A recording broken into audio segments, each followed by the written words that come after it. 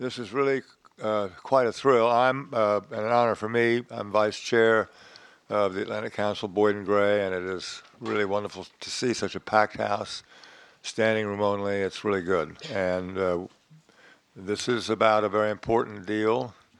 This session, the Road Ahead for the Trans-Pacific Partnership, the TPP, and this is being held on behalf of the Adrian Arsht Latin American Center, the Joint Global Business and Economics Program, and the Brent Scowcroft Center.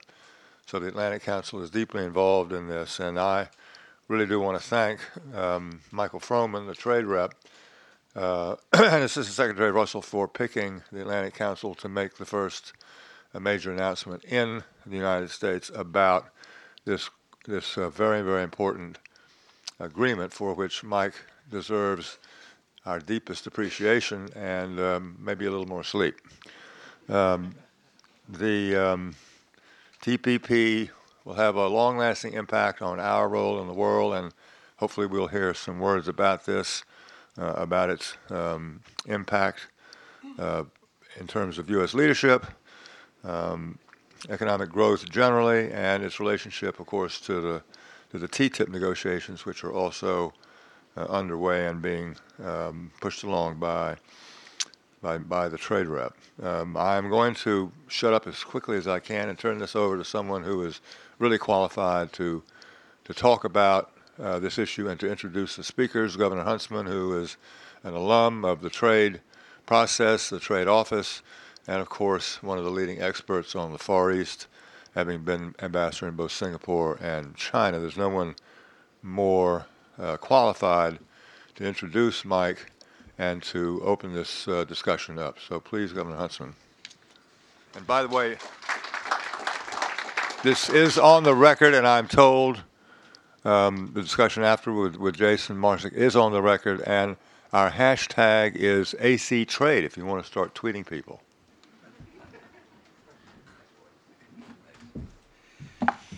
Thanks, Boyden, for your kind words and for your service here to the Atlantic Council. You've been absolutely indispensable in your work around global finance and economic growth, and we're much in your debt. As Atlantic Council Chairman, I thank all of you for coming to this important event today, hosted by our Adrian Arsht Latin America Center, in collaboration with our Global Business and Economics Program. I'm particularly delighted that Executive Vice Chair of the Atlantic Council, Adrian Arsht, is also with us today, seated next to Peter Schechter, who runs our program. Thank so many of you for joining us and for your generous support of our Latin America Center that has really laid the foundation for a lot of our work on TPP that you're going to hear about today. Before we begin, let me just reiterate what we heard from Boyden. This event is on the record. It's also being live streamed online. And for those of you on Twitter, as mentioned, I encourage you to follow along with the hashtag ACTrade. We're here today to discuss the recent breakthrough in the Trans-Pacific Partnership Agreement. And it's really an honor to be joined by two esteemed individuals, both former colleagues and friends. U.S. Trade Representative Michael Froman, who has been the key architect behind TPP, and Assistant Secretary of State for East Asian and Pacific Affairs, Danny Russell. It's been an enormous pleasure personally to be involved in the Council's work on TPP, which really has expanded significantly over the past year and a half. Through our work and analysis, we hope to provide a forum, just like the one here today, to discuss some of the key issues coloring the debate and to do our part to help move the needle a bit on TPP by bringing clarity and understanding to one of the most important agreements in recent history. The finalization of the TPP agreement earlier this month represents a major economic and strategic breakthrough for the United States. This game-changing deal that far exceeds the scope of any existing commercial agreement unlocks a host of opportunities for participating countries, raising the bar for trade in areas like transparency, good governance, and labor and environmental protection. In a complex, globalized, and interdependent economy, TPP also bolsters our own economy that is slowly recovering from a global financial crisis, while also cementing partnerships with key Asian and Latin American markets. As former U.S. ambassador to China and Singapore, I'm most in favor of the deal based on what it represents for America's future in the Asia-Pacific region. At a time when U.S.-China relations are at a crossroads, the TPP agreement reaffirms our position in Asia and provides an opportunity to redirect China, potentially paving the way for much broader cooperation. To be sure, TPP also has been politically divisive across town and has been a contentious topic of debate as we move into the next election cycle. Today's event will delve right into the meat of the issues, providing us the opportunity to hear the administration's firsthand take on the deal. We'll follow the keynote remarks with a moderated discussion with Ambassador Froman and Assistant Secretary Russell, led by our very own Jason Marczuk. Ambassador Froman embodies a unique combination of expertise on trade policy and the political savvy required to actually get things done. Since assuming office in 2013 as U.S. Trade Representative, he has been devoted to reshaping and solidifying America's role in global commerce. Ambassador Froman's impressive background, having served on Wall Street and several times in the White House, most recently as Deputy Assistant to the President and Deputy National Security Advisor for International Economic Affairs, have more than equipped him to navigate the intricacies of trade negotiations. His steadfast leadership and commitment have been instrumental in surmounting the many obstacles in completing TPP. I'd like to take a moment to congratulate you, Mike, and your team on this great success and for the tireless work you put forward in bringing us to where we are today. Thank you so very much. I'm delighted to also welcome Assistant Secretary Danny Russell, who will immediately follow Ambassador Froman to share his views on TPP's geostrategic implications. One of the country's foremost experts on Asia, Assistant Secretary Russell has worked alongside Ambassador Froman in promoting TPP in the Asia-Pacific region. Prior to assuming his current position, Assistant Secretary Russell was at the National Security Council, where he was instrumental in formulating President Obama's pivot to Asia. Assistant Secretary Russell's extensive knowledge of the region has made him a key sounding board for the administration on numerous challenges confronting Asia. I can't think of a better person to provide us with a candid assessment of the deal and what it means for our partners in Asia. So once again, thank you all for joining us today. Without further ado, I'd like to turn this stage over to Ambassador Froman. Thank you very much.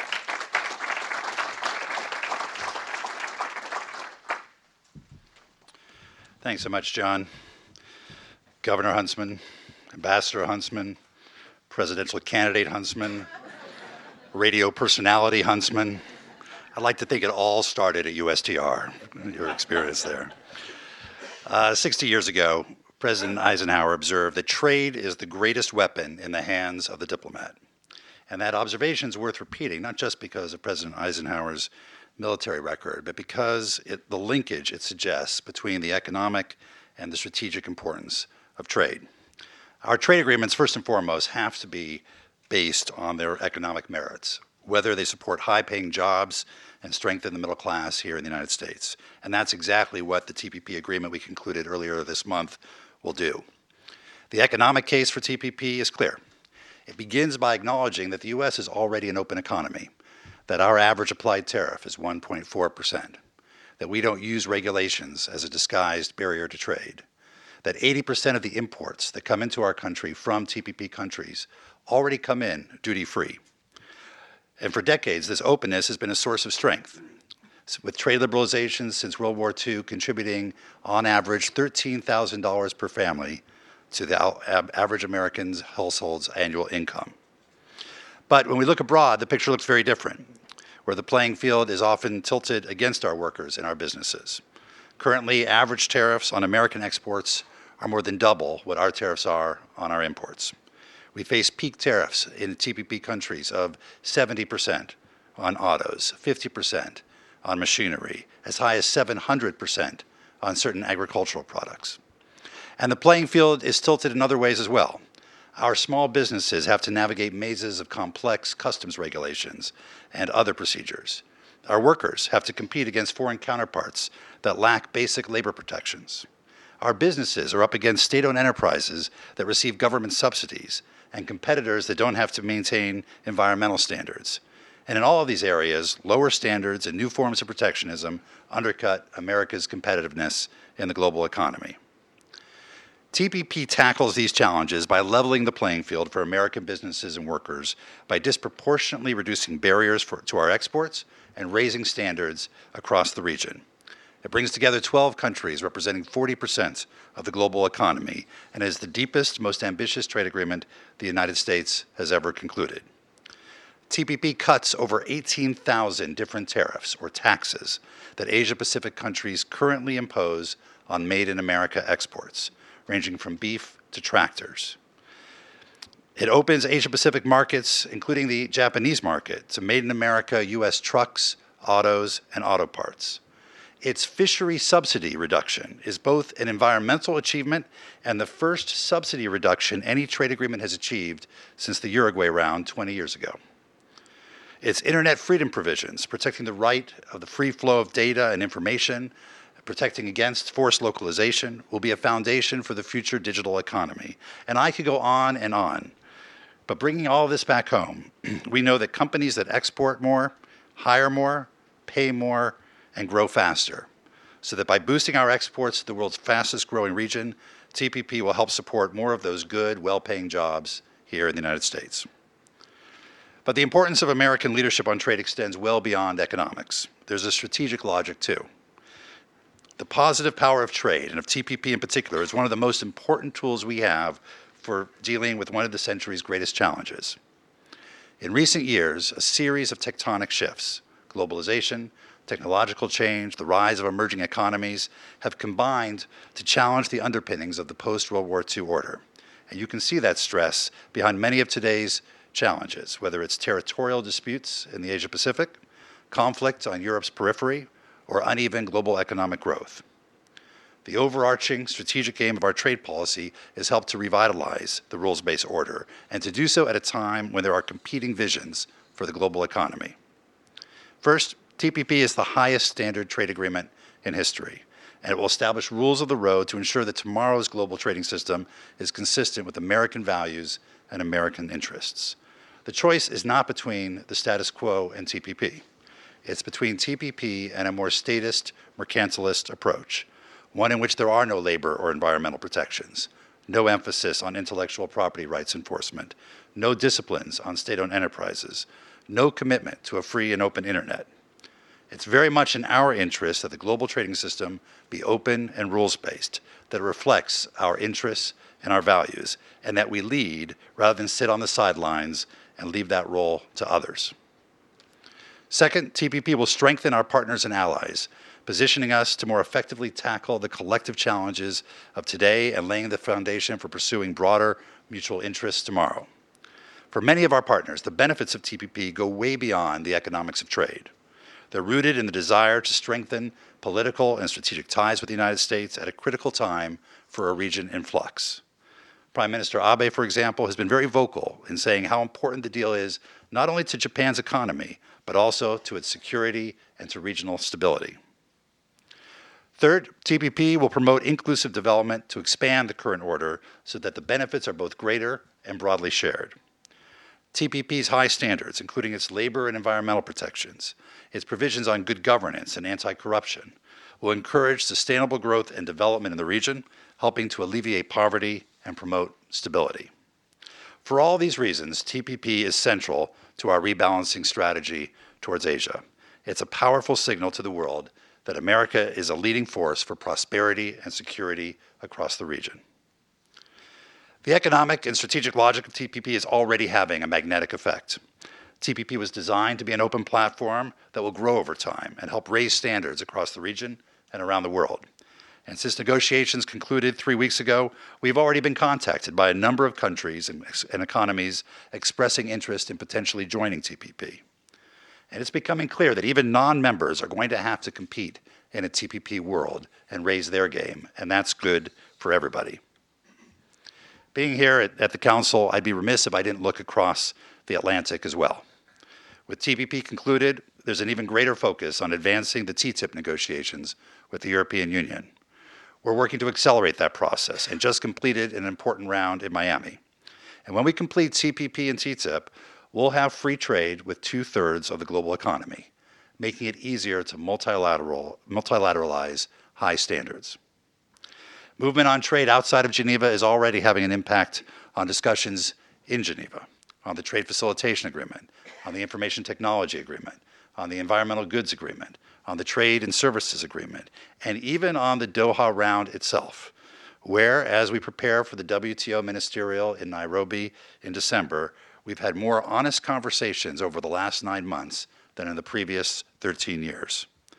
What's crystal clear is that we cannot expect success from an architecture that has failed so consistently in the past. There's too much at stake in a well-functioning multilateral trading system that deals with both existing and future issues to allow the WTO just to languish. Indeed, the stakes couldn't be higher.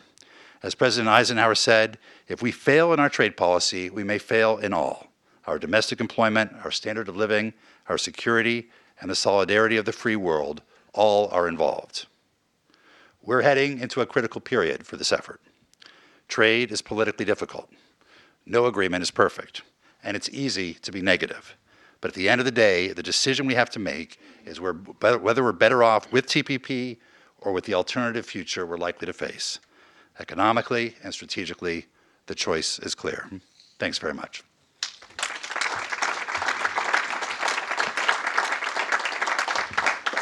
My job now is to introduce a good friend and colleague, and I say that with great sincerity because we couldn't have achieved this milestone in the TPP negotiations without the full support of the State Department and particularly Danny Russell, Assistant Secretary Russell.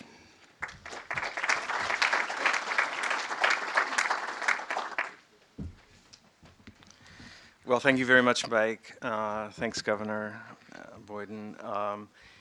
Plan A was for the Deputy Secretary of State, Tony Blinken, to be here today. He's been called out to a ministerial meeting in Paris, the other side of the Atlantic. So I apologize on his behalf for the bait and switch that brought me here, but I'm very happy for the chance to offer some ground truth about TPP. Now, when President Obama came to office in mid-January of 2009, in the first weeks, the White House was pretty thinly staffed.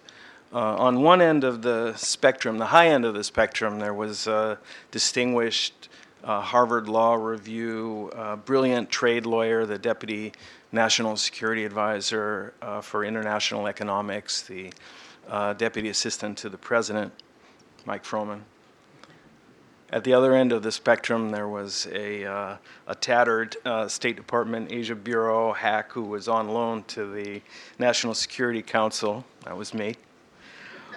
But what brought us together and what allowed us to work so closely together virtually from day one was our new president's strong sense of mission. And that mission was to resuscitate the American economy.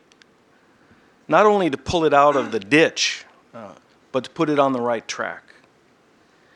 And his conviction was that U.S. foreign policy needed to advance U.S. economic and U.S. strategic interests. He recognized that the United States, as a Pacific nation, sees the Asia-Pacific region as the emerging driver of global economic growth. So President Obama and the team undertook to rebalance America's international engagement. He made the dynamic Asia-Pacific region a strategic priority for the United States. What did that mean? Well, in political and in diplomatic terms, it meant joining the East Asia Summit that meets annually in Asia. It meant establishing a regular dialogue with the 10 leaders of the ASEAN, Southeast Asia countries. It meant holding numerous bilateral meetings with Asian leaders and making visits to Southeast Asia, to Northeast Asia in his very first year in office. In security terms, it meant pivoting away from an exclusive focus on the Middle East, strengthening our alliances in the Asia-Pacific region, strengthening alliances with Japan, with Korea, with Australia. The leaders of those three allied partners visited the Oval Office in Obama's first 6 months, despite all that was going on domestically and with the economy. By 2011, we had modernized and revitalized our Pacific alliances. In people-to-people and cultural terms, it meant that we initiated the Young Southeast Asia Leaders Initiative, a major program that encourages and promotes exchange among the countries in Southeast Asia and with the United States. We promoted extensive other forms of educational, scientific, cultural exchange. We launched the 100,000 strong language training initiative with China and found other new ways to tap into the youthful demographics of Asia. And in economic and trade terms, the president set very high standards and then unleashed the mighty Froman. First, to conclude the KORUS FTA, the KORUS Free Trade Agreement with Korea, and then successfully to negotiate the TPP. Now, here's a phrase I learned from a former boss and a real master of diplomacy, Tom Pickering. Tom used to say, still says, you want it bad, you're going to get it bad. And in the case of TPP, both President Obama and Mike wanted it, but they wanted it good. That's why it took time to get. It was worth waiting for. It was worth fighting for. TPP is the economic component and the crown jewel of the rebalance. Why?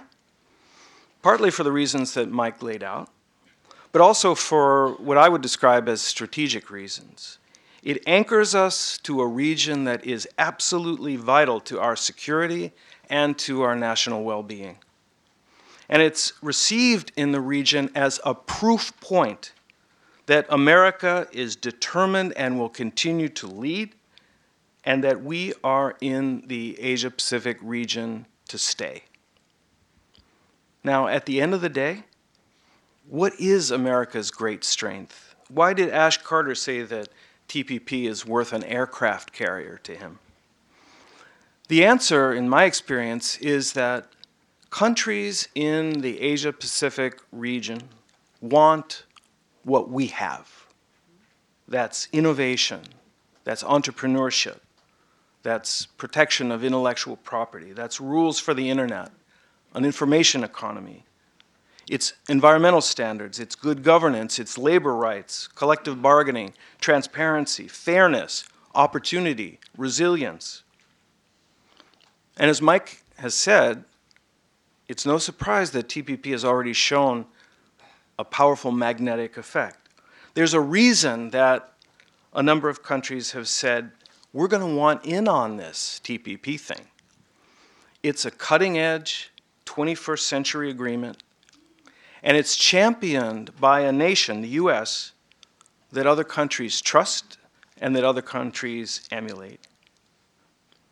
Rules-based order isn't just a catchphrase. It's the practical application of the principle of fairness, and it's central to the security and the stability that we and the nations all around the Pacific Rim need. And leadership is not telling other people what to do. Leadership is showing other people what you are going to do and explaining why and making them want to join you. That's what Mike and the president have done with TPP. So kudos to you, Mike. Thank you.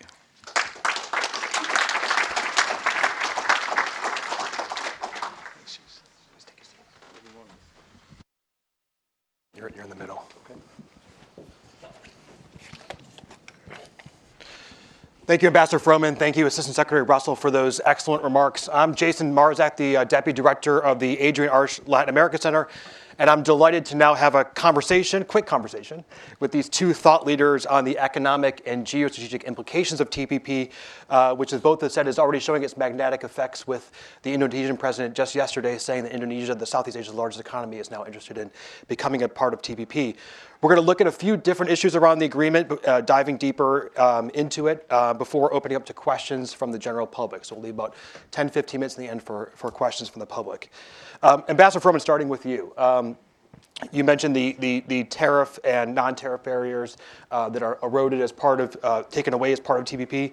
You also alluded to some of the labor, environmental, and intellectual property protections that are really a landmark achievement as part of TPP. Can you please explain what some of those new standards are, and also what are some of the enforcement mechanisms to make sure those standards are adhered to? Sure. So our approach really across the whole agreement was first and foremost to come up with strong obligations. And that's true in the intellectual property rights area, the labor, environmental area, the internet, digital economy area. And then to make sure that they were all equally and fully enforceable by the dispute settlement mechanisms of the agreement. And that's very important, because for a long time, when candidate Obama was running for president, he said he wanted to renegotiate NAFTA to make sure labor and environment were central to the agreement and were fully enforceable just like any other provision. And that's what we've done with TPP. Labor and environment are central to the agreement. It's based on the ILO labor standards, the right to organize, the right to bargain collectively, prohibitions on forced labor, prohibitions on child labor, prohibitions on employment discrimination, acceptable conditions of work, and all of those provisions are fully enforceable. The environmental chapter is, if I can say so, really quite incredible, because not only are governments required to enforce their own environmental laws, but we've pulled into the agreement several multilateral environmental regimes like CITES, the Convention on the International Trade in Endangered Species, which is a terrific agreement, but has always had weaknesses in terms of enforcement, and now we'll have trade tools to help enforce it. And then we have a conservation chapter, which deals with issues like wildlife trafficking, illegal logging, illegal fishing, the subsidization of overfishing, protection of the marine environment, protection of marine mammals, protection of sensitive areas like wetlands. And those are all part of the agreement and all equally enforceable. The intellectual property rights chapter both promotes innovation, whether it's creative arts or pharmaceutical innovation, but also ensures access to the products of those innovative processes across the TPP countries. And those have strong enforcement mechanisms that go beyond what the WTO has and make sure that we're creating an innovative ecosystem across the Asia-Pacific region that all 12 countries and whoever joins down the road can benefit from. So, Russell, including these different provisions in the text of a commercial agreement is really quite a milestone. What do you see as some of the broader effects of the inclusive development and the good governance that's really, I think, part of one of the central tenets to the agreement? Well, picking up on a point that Mike just made, if you stripped out the trade provisions from the agreement, what you'd be left with are some landmark agreements, world-class agreements on important issues like environmental protection, countering wildlife trafficking, countering child labor. And I think this gets to the priorities of the countries in the region. They want in on a network, or as Mike said, an ecosystem that drives innovation and promotes transparency.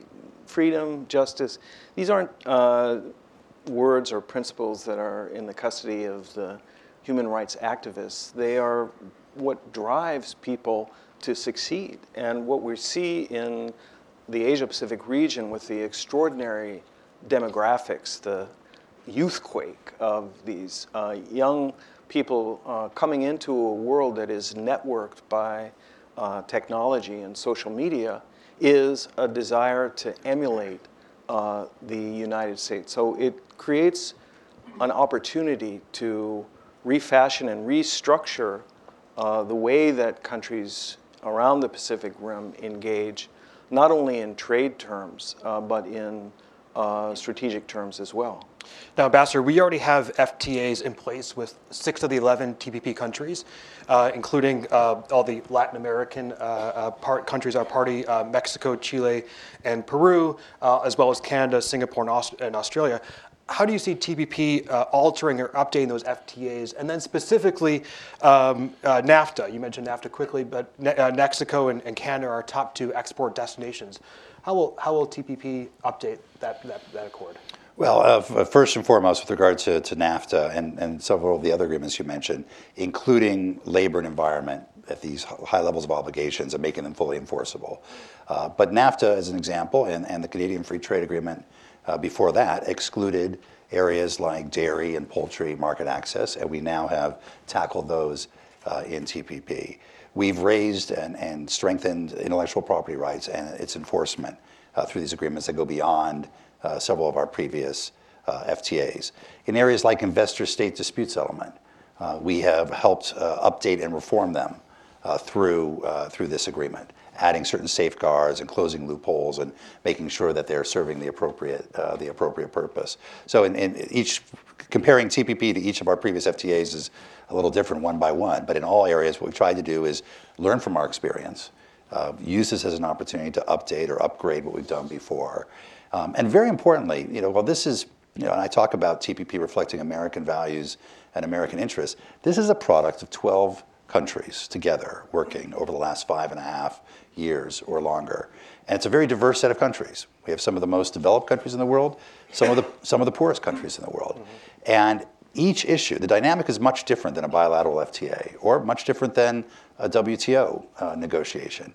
Each issue, we work to build consensus among the 12 countries, issue by issue, chapter by chapter, and all 12 countries contributed in very significant ways to the formulation of these rules. And all of them were quite interested in making sure that this agreement set a very high standard. And it really is the product of the wisdom and the input of all 12 countries. Yeah. No wonder you didn't get much sleep over the last couple of years. Since I record, one of the countries that's, of course, missing from the negotiations is China. How do you see, and there's been a lot of discussion about, what is the effect of this agreement vis-a-vis China and our larger positioning in Asia? How do you see TPP implementation affecting our broader relations with China? How do you see TPP affecting the overall kind of rebalance in Asia and the pivot to Asia? And do you see it as potentially being open to China at some point? Mm-hmm. Well, I wouldn't formulate this as China being missing from TPP. As Mike said, this is a group of 12 nations who made the affirmative decision early on to work together to try to raise standards and lower barriers, so there's no exclusion here. It is also very much not an anti-China strategic play. This is an affirmative establishment of high standards that I think in the near term is going to force all countries, whether they are partners in TPP or not, to up their game. Now, I've said a number of times that the world would be a better place by far if China were able to and willing to meet the very high standards of TPP. But I think that the broader impact on the region and on China is going to be to drive a virtuous cycle of better regulatory practices, of greater transparency, of openness in the internet. And these factors are motivators. What TPP brings to the member countries are things that I believe all people, including Chinese people, want. The Chinese have, in my own experience, gone from a hostility and a caginess about TPP, which many, as Ambassador Huntsman experienced, saw as some sort of diabolical American conspiracy, to I think an objective view and a profound interest. Now, the other observation I'd make in response to your question is that while it is not a zero-sum proposition, The fact of the matter is that TPP pushes against a tendency in the region to follow the path of least resistance. I mean, the members, the 12 countries, have undertaken to engineer a truly high standard agreement. They have had to make choices and trade-offs, as Mike said. But what they have in common is that every member among the 12 believes that they have negotiated successfully an agreement that serves their best national interests. So I would be remiss if I didn't ask about Latin America, being the Deputy Director of the Adrian Arch Latin America Center. And much of the discussion is around the agreement is on the Asian parties to it, but Latin America is the United States' fastest growing trade partner. How do you see TPP as strengthening commercial and strategic relations in our own hemisphere, perhaps even broader than the three countries that are part of the negotiations? Well, I think it can contribute very significantly in that regard. And when we say it's an open platform, it's to not just Asian countries, but also to Western Hemispheric countries who may have an interest in joining. And there have been a few that have expressed interest in learning more about it and beginning the process of conversation about TPP. And that, I think, is a very positive thing. The work that's going on, for example, in the Pacific Alliance, among the 4 countries of the Pacific Alliance, is really groundbreaking, and I've admired from afar how much progress they've made in a very short period of time, not just in trade areas, but in other areas of integration. That kind of dynamism is one which I think can contribute very significantly overall to the kind of dynamic in TPP for raising standards and further integrating both sides of the Asia-Pacific region. Assistant Secretary, you mentioned in your remarks that TPP will anchor us to a critical region. What is the experience from past trade agreements insofar as how TPP could potentially deepen relations with signatory countries far beyond the economic aspects and far beyond the labor and environmental and other side agreements that are formally what have been at one point side agreements, but are now part of the TPP text? How does that strengthen those relations with signatory countries? Well, I've never seen a trade agreement that has had or harbors the potential to have the kind of impact on our bilateral and multilateral relations that TPP does. I think of it really as a networking enterprise, in that respect, very 21st century. By lowering the barriers and by broadening the lateral trade ties among the 12, it creates a community of interest that promotes, beyond their own borders, the principles of high standards, open trade. It pushes back against the drive towards protectionism, towards mercantilism, towards beggar thy neighbor policies. And I think importantly, it's created a tremendous amount of positive motivation and incentive beyond the trade field in areas not only like wildlife trafficking, labor rights, and the environment, but also more fundamentally on human rights and on civil rights. We're able to have a dialogue on LGBT rights or on the respect for religious freedoms and differences with countries like Vietnam, Malaysia, and Brunei that I think we never would have been able to have absent the galvanizing solvent of TPP. That's an excellent point. We're going to, in about 2 minutes, we're going to open up to questions from the general public. So, thank you for your questions. But Ambassador Froman, TPP has brought out something I think very unusual in Washington these days, and that's bipartisanship, both for and against the agreement. Can you respond to there are a number of criticisms of the agreement? How do you respond to some of the criticisms of the agreement? I'll let you pick some of the criticisms that are out there and how you'd like to respond to them. Well, look, I think right now our focus is on getting the agreement out, finalizing the details of it, and getting it out there in public so that people can read it, analyze it. I'm sure it'll get picked apart, and I will say right up here, up front, it is not a perfect agreement. But I think at the end of the day, when people dig into the details and learn about what's in there, and particularly not just compare it to the status quo, but compare it to what the alternative reality of our trade and investment and economic relationship across this region might look like, not to mention the political and strategic dimensions of it, I'm confident we'll have bipartisan support ultimately for its approval. But there's no doubt that trade issues are difficult. They're politically difficult. Globalization has had a significant impact on the U.S. economy, on jobs, on wages, on feelings of economic insecurity. Our view, the president's view, is that globalization is a force. It's a reality. And trade agreements are how you shape globalization. Make them reflect more of your interests and your values, raise standards abroad, level the playing field. We can't wish globalization away. We can't sit on the sidelines and expect things to change. We have to take the field, show leadership, tear down these barriers, level the playing field by raising standards abroad, and that gives our workers, our firms, the best chance of competing in the global economy. And on that basis, I'm confident we'll get the support, a bipartisan support, for its approval. And what do you see as the road ahead for congressional consideration?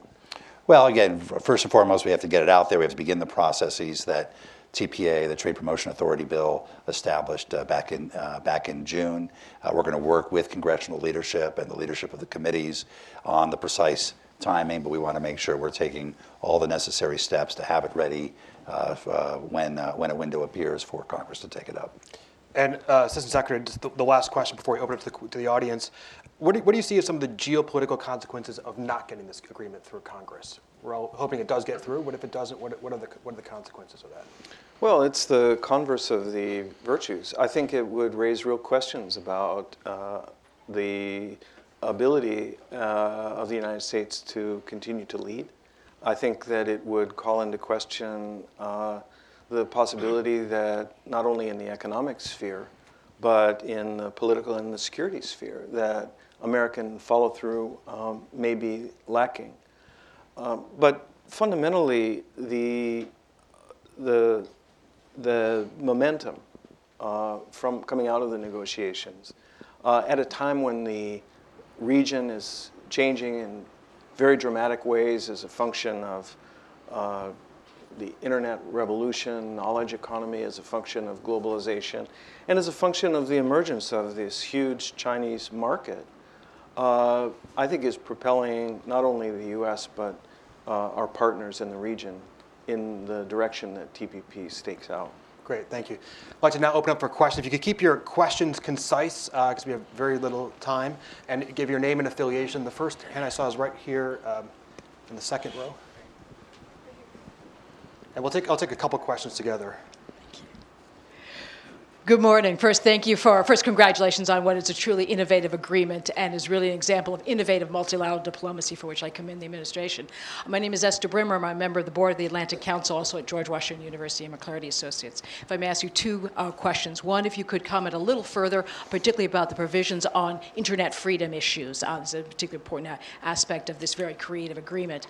And secondly, if you three questions. And secondly, if you could comment particularly on the implications for TTIP. Are there elements of innovation in TPP that are relevant for TTIP? And finally, if we could just push you a little further on the timing of congressional consideration. Thank Great. you. Thanks, Esther. And we'll take a couple questions together because we're short on time. Write these down. Diana. Diana Negroponte, the Woodrow Wilson Institute. Ambassador Froman, would you dig deeper, please, into fully enforceable? The panels could be considered arbitrary, and the sanctions regime remains cloudy. Please elaborate. Okay, and we'll take one last question. Andrea, we'll take your question too. Thank you. Andrea Montanino, Director of the Global Business Economics Program at the Atlantic Council. We are celebrating TPP, but of course you're negotiating the TTIP as well. So my question is whether after the TPP agreement, you see that this will speed up the TTIP process, will delay the TTIP process because you will be involved in, the U.S. administration will be involved mainly in ratification of TPP, or you see the two things not related at all? Okay. Great, thanks. So just to summarize, internet freedom, TTIP, sanctions regime, and digging deeper on congressional consideration. Sure. So on the internet issues, and this is really the first trade agreement to take on the digital economy, which is so important not just for big companies, but very important to small and medium-sized businesses who tend to engage in global trade through e-commerce. You know, when you're an Etsy seller or you're selling something on eBay, you're using software services, telecommunication services, electronic payment services, express delivery services, and all of those are covered by this agreement, making sure that those markets are open to our providers and that small and medium-sized businesses are going to be able to access their customers abroad through e-commerce. So on the internet, it allows for the free flow of data across borders. It pushes back against the most, one of the most recent forms of protectionism, digital protectionism and localization requirements. Countries that have required companies to move their infrastructure, to put their servers in country in order to serve those markets. So it allows us to stay in this country and continue to serve markets abroad. And I think that has both broad economic and broader implications as well. I think with regard to TTIP, there are a number of issues that we've tried to address in TPP that we hope that we will also be able to bring into TTIP. Obviously, there are different agreements, there are different challenges, but whether it's on the labor or environmental side, where we think binding and enforceable provisions are absolutely critical, to issues around state-owned enterprises or the digital economy, including the free flow of data, consistent with privacy concerns. These are all issues that we're going to want to deal with in TTIP as well. I think finishing TPP, we hope will spur on an acceleration of our work on TTIP. We're able to chew gum and walk at the same time at USTR. We have two completely separate teams that work on these agreements. But I think that having completed TPP, hopefully it will give greater momentum to these negotiations. And we think that it's very possible to do that even as we seek approval of TPP in Congress. And with regard to that, I think the timing is obviously is really a factor of a couple different factors. One is in our control, the completion of the agreement, the publication, the beginning of the process. But this is something we need to work out with congressional leadership. And they obviously have a lot on their plate right now. But we want to make sure that we're ready to go when a window opens and when it's an appropriate time to do that. On dispute settlement, we've tried to draw some of the best practices from a long history of dispute settlements in trade agreements. You know, one of the great strengths of the WTO is its dispute settlement procedures, the arbitral procedures. We've now, I think, I was just reading that the 500th conflict has been brought to the WTO since the WTO was created for resolution. So it is an area that countries feel comfortable going to for binding resolution through fair and transparent, neutral international arbitration. And we've tried to take some of the best lessons from those previous examples and put them in TPP. And at the same time, where we've seen problems in dispute settlements around the world, we've tried to learn from that as well and make sure we're adding safeguards and we're strengthening the standards so that it addresses the purpose that it's intended for. Good, thanks. Would you like to add anything else? No. Okay, next question is in the second row. Paula. Can we have a microphone? And Paul, we'll take your question, then we'll take the question right next to you. Okay, afterwards. thank you. Hi, Paula Stern. I'm on the Executive Committee of the Atlantic Council, and bravo for your prodigious efforts on TPP, which is a microeconomic achievement. That's what trade liberalization is. And my question to you, Mike, is how you argue that we're going to get the wage increases, which you started your presentation this morning, through a microeconomic effort, given the headwinds that we have macroeconomically coming from a slowing China and combined with devaluations of currencies around the world. How do we get this competitiveness here at home? Great, thanks. There's a question right next to you as well. Hi, Steve Landy, Manchester Trade. I'm one of those many former USTR officials that from the first day you arrived and laid out your goals and what you were going to do, were trying to figure out how to wheedle our way back into USTR. But you do have a great team there. I was thinking of what President Johnson, President Ford, President Nixon would have said if they would have seen what you negotiated with Vietnam. If they could have gotten that in the peace agreement, that would have been a victory. My key question, however, is what is the mechanism you have in mind to get China involved? Not so much on the economic side, how to deal with that and so on, but much more important in terms of the types of political commitments that you have explained so well. The Assistant Secretary certainly explained just opening up dialogues and issues the Chinese won't even talk about. How do you see getting to that point? Anyway, congratulations from the alumni. Great. Thanks, Steve. We're going to take one last question from Ambassador Castillo here. Hi, Ambassador Castillo from Peru. Congratulations, Ambassador Froman, for everything. A quick question. How about countries that you've finalized agreement that are changing governments currently? How will that impact the timing in terms of the release of the text? Thanks. Great, thank you. So a question on wage increases in the global climate, the mechanism for Chinese involvement, and elections and government change. You know, we know that companies that export pay wages that are up to 18% more on average than companies that don't in the same sector. And so we're really driven by a desire to increase our exports. We know that every $1 billion of exports supports at least 5,000 jobs. Those jobs pay better on average than non-export related jobs. And because we face barriers to our exports, both tariff and non-tariff barriers, or because we face, as I mentioned, an unlevel playing field in terms of labor and environmental standards, if we can address those issues and increase our exports, that we will help it contribute to wage increases here as well. You know, the trade agreements aren't going to solve every macroeconomic problem. But one thing we need to look at very carefully is trade growth has tended over the last 30 years to exceed global GDP growth until recently. And now trade growth is now either at or below GDP growth. That puts a premium on removing every possible barrier we can, tariff and non-tariff barriers, to increasing that trade in order to help continue to drive competitiveness and wage growth. We know that our workers here are among the most productive in the world. You know, twice as productive as Germany, 3 times as productive as China. We know all the figures. The key thing is making sure they have an opportunity on a level playing field to compete for those markets. Because people want made in America products. Our workers are very competitive at producing them. If we can just open those markets, create that level playing field, we can get the benefits of that, including in terms of increased wages. I think in terms of China, you know, as Danny mentioned, you know, China, which was originally hostile to the idea of TPP, has followed it very closely. We've kept them very much up to date on the negotiations. We have an ongoing dialogue as they pursue their own regional initiatives. We've also kept them informed of TPP. And when they've raised questions about TPP, we've said, let's focus on the bilateral investment treaty, which is effectively more or less the investment chapter of TPP. And let's see whether through the negotiation of a bilateral investment treaty, China is ready to take on a high standard agreement, an agreement that would require some substantial reform of their domestic economic system. And that's the process we've been engaged with China for over about 1.5 years now.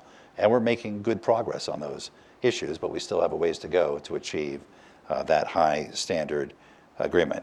And then to Ambassador Castillo, and I should just say, not only has Peru been a terrific partner in this agreement from the start, but the ambassador, both in his current role and in former role as finance minister, has been personally involved in helping to bring this to conclusion. I assume you're referring to Canada, where there was a recent election. You were very diplomatic, as is your job. You know, we are in touch with our Canadian colleagues in the government, the civil servants who are there, who have been briefing their new government on TPP.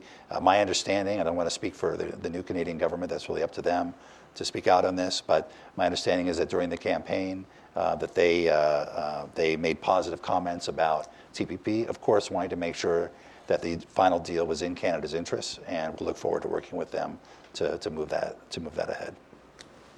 I'd make 2 additional points.